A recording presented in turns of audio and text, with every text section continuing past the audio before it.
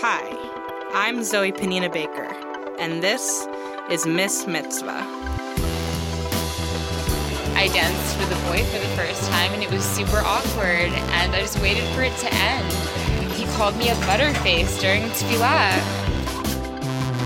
All these kids are dead sober, tons of metal in their mouth, and they're grinding in front of their parents.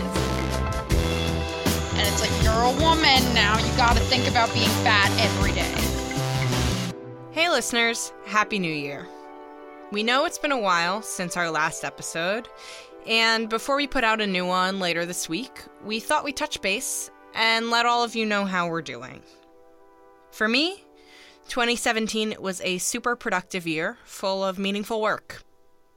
Watching Miss Mitzvah come to fruition as a real-life exhibition at the Museum of Jewish Montreal and through this podcast have been huge. I've spent almost 2 years now collecting objects and stories from young women across North America, making new friends, sharing intimate moments, and learning a lot about them and myself throughout this process.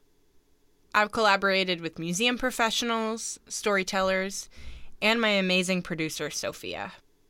And I put my heart and my ideas out into the world on a larger scale than I could have ever imagined. I can't tell you how much all of your support has meant throughout this process. As you might imagine, episode 2, Boys Behaving Badly, was really, really tough to make. This was a conversation we didn't just want to have, but Sophia and I felt that we needed to have this conversation, and we really hope we did it justice. On a personal level, the week we recorded episode 2 was one of the hardest weeks that I've had since starting this project. In order to get down to the 2 interviews with young men featured on the show, we had to speak to a lot of dudes. So this meant that I spent all week speaking with my closest guy friends about sexual harassment, assault, and all the shitty things that they'd thought, said, and done. By Sunday, when we did Saul's interview, I was really bogged down with the emotional labor of it all, and was feeling frustrated and disheartened with my own relationships. Then I got the call. A pair of my grandmother's shoes, which were on view at the museum, were stolen.